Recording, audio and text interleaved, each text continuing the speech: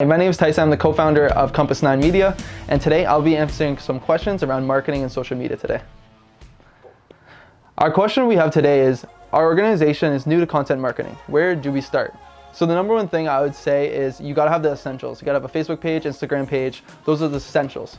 But if you really wanna break out and really get some impact with your business, start off with LinkedIn, writing articles and making a bunch of content with that, because I see like a lot of similarities back when Facebook was back in 2012. I can see there's a lot of same similarities as it is right now with LinkedIn.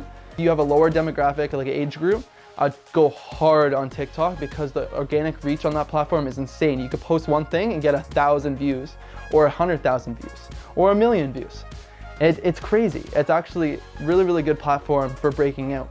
So to get started, I would pick 3 themes around your business and just start making organic content for those platforms that are relevant. And then that's where I would start if I were you. So if you have a lower demographic in your business, I want you guys to go try out TikTok. The organic reach is real, so I really want you guys to try it out and just give me a screenshot or a comment back after you guys have tried out for at least 10 posts. And if you guys have reached over a certain amount, just let me know how it went, because I'm very, very interested and I really think it'll help you guys a lot. Go try it out.